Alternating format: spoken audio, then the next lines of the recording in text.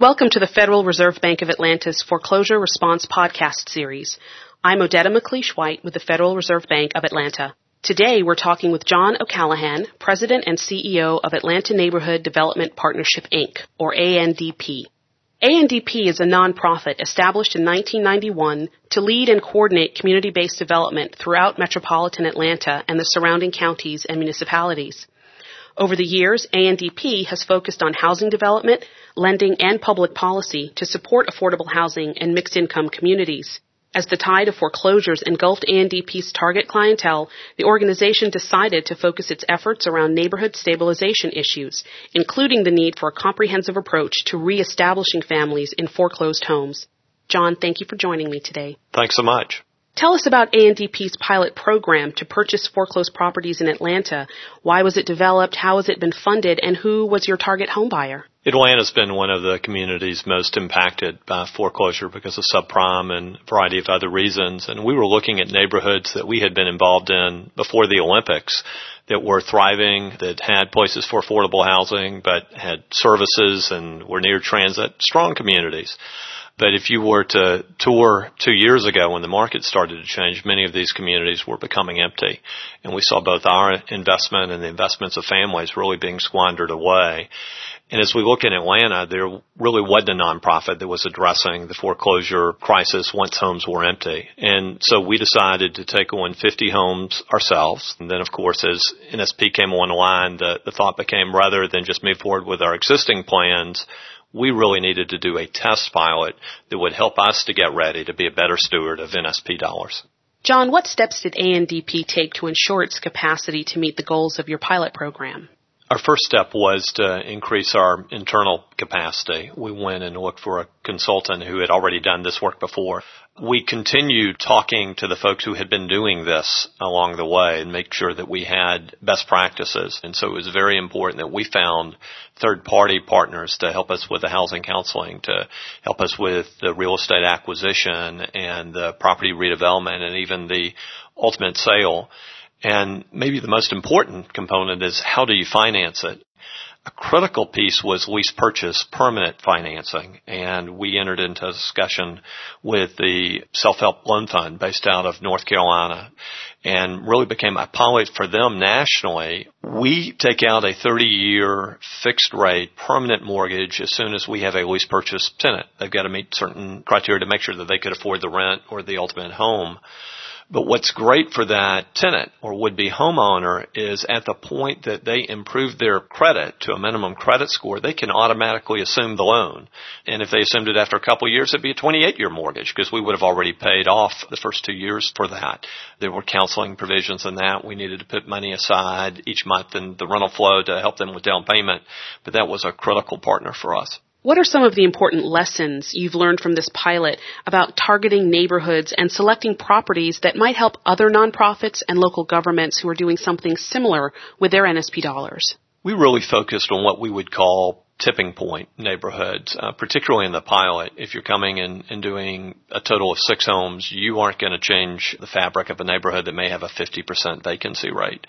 So we targeted neighborhoods that had some neighborhood strength, that had active civic associations, but were getting hit by increased crime from foreclosures. And there were some families, frankly, that were struggling.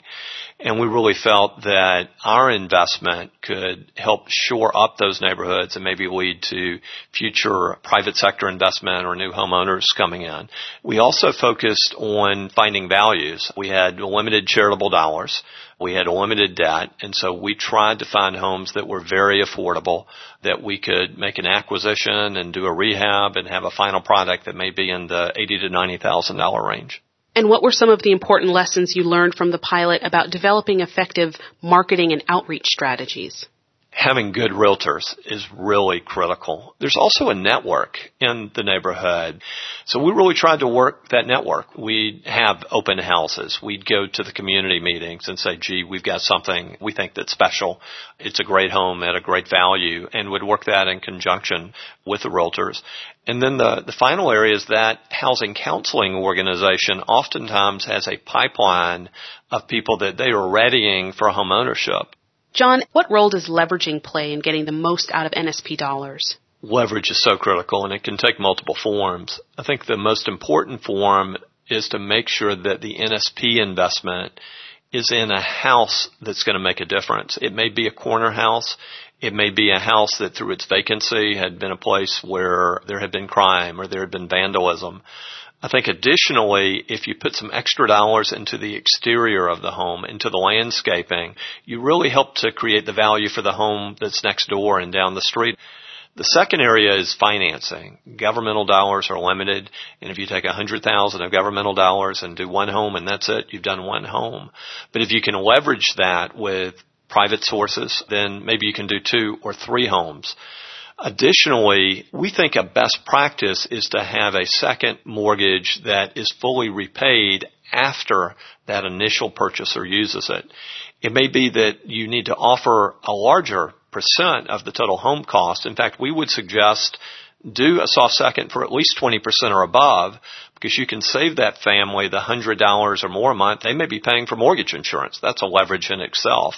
And additionally, if NSP dollars are coming through your community and you can get them repaid once that family is finished using them, that becomes, in essence, a trust fund.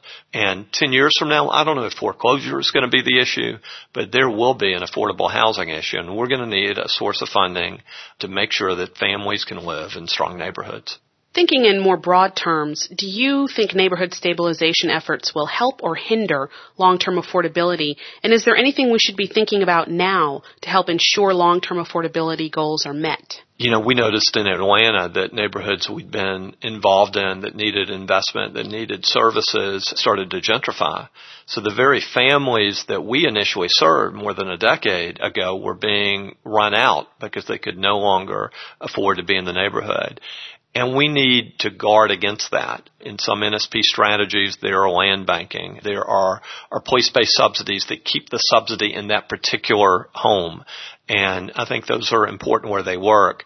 At a minimum, we need to make sure that the subsidy source that is used is repaid. So the next family might not be able to get that exact same house, but they can pick from other houses in the neighborhood. And I think that's critical. Right now, though, the barrier to return to the neighborhoods is not cost. People can get a mortgage for less than it is in rent, but they still aren't returning. And the reason is they can't get a first mortgage loan. The lending shut down. The credit scores are so high. And one of the paradoxes is if we can restore some appreciation, then lenders who are staying out of the neighborhoods will return.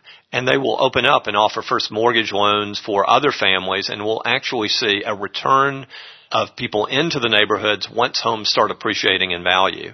And again, it's that balance. I'd love to see a 1, 2, or 3% price appreciation each year. I do not want to return to 10, 15, or 20% price appreciation. That leads to gentrification. It leads to bubbles. It leads to the crisis we're in right now. John, tell us some of the best practices that ANDP brought forward from the pilot into its current NSP program. First, we're still concentrating on tipping point neighborhoods. And so we think that tipping point approach works for us in the neighborhoods we're serving. A green focus is just critical. It's all about not only the environment, but it's about the family's health, and it's about economics. And in Atlanta, lowering the water bill is really critical. We're going to work with those families to make sure that their taxes are fair, that they go and get it assessed based on what the current market value is. There are ways to lower those monthly costs to keep people in their homes. The third-party network's really critical for us. We needed third-party strong players, not for profit, for profit, to do 6 homes. As we increase our scale and capacity, we're going to need more partners. And as we are involved in local counties, we want to use home builders and realtors from those local counties to do that work. The leverage becomes important. Originally, we'd gone and got $1 million that we needed to do our initial homes. We've now got $9.5 million of leverage, and we think we're going to use every penny to get the job done. The final piece is that lease purchase. 5 of the first 6 homes that we did ended up being lease purchase, not for sale. I think with NSP and some of the second mortgage subsidy, we're going to see more home ownership, and we'd like to see that. But it's important that you have a way to fill that home with a strong family, because I think a horrible result would be that we acquired a home, we rehabbed it, and it stayed empty for 6 months or a year. John, what changes have you seen in the role of investors between the time that you've been running the pilot program and now that you're in the NSP stage? There are really two forms of competition as we're going and looking at homes. There are some families that are taking advantage of values and taking advantage of the $8,000 tax credit to buy homes in these neighborhoods. And I hope that they get the home rather than an NSP recipient. That's ultimately who you want to serve. But there aren't enough of them. And what we're seeing is that the investors 6 months ago were small, maybe family-owned. People were using their own capital to buy 2 or 3 homes. Now what we're seeing is major investor funds where people have organized a $5-6 million fund. Investors from outside of our community have come in and are doing that, and a group may be purchasing the acquisition rehab.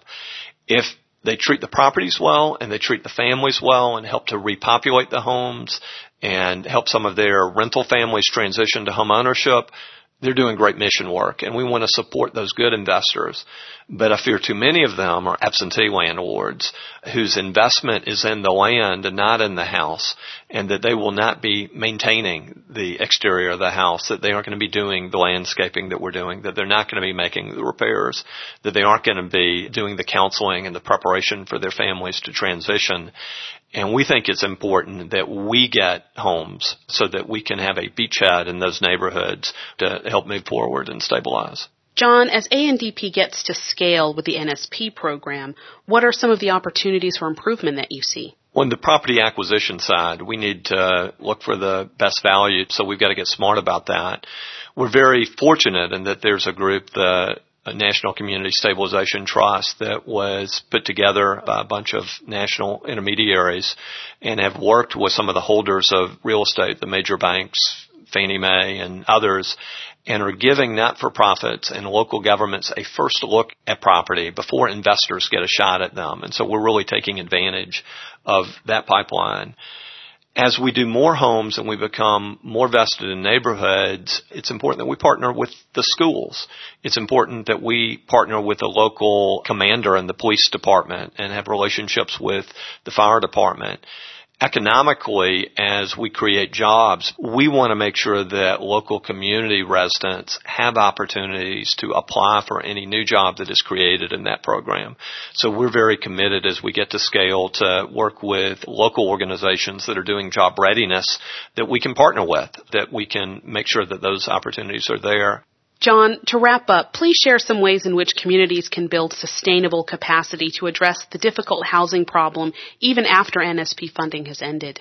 This foreclosure crisis isn't going to go away in a year or 2 years or 3 years. And in fact, if we ever get to the point where markets are taking care of foreclosures, there's still going to be a need for affordable housing and rehab of homes or new construction. And NSP, while only meeting a small percentage of the need in our neighborhoods, still is a major program. It's $6 billion that are flowing through local communities, not-for-profit partners they may select, and for-profit partners they may select. And as we grow our capacity from doing 6 homes in our test pilot to needing to do 140 homes over the next 12 to 14 months, we need to make sure that that capacity that we are growing is in effect for the future. And so to continue to do that, we need to create relationships with local governments as they have future CDBG or home sources, that this work continues. We need to reach out to philanthropic agents, both foundations and corporations, and say, hey, look what happened when communities were struggling and nobody did anything about it and we had foreclosure. It's affected our economy. It's affected your business. You need to invest in our capacity building. Make sure that we do it right. And then after NSP is over, let's make sure that we have the philanthropic capital that needs to be leveraged with the local governmental. We're going to be forced to grow. We made a decision there was a mission need and we decided to step up to do it. Many other organizations are going to be forced to grow. I think we will be successful, but it sure would be a shame if we went from 0 to 6 to 100 or more and then in 3 years went back to 0 again. John, thank you for joining us today. Thank you so much. This concludes our podcast. We've been speaking with John O'Callahan from Atlanta Neighborhood Development Partnership, Inc. For more podcasts on this topic and others, visit the Atlanta Fed's website at www.frbatlanta.org. If you have comments or questions, please email podcast@frbatlanta.org. Thanks for listening.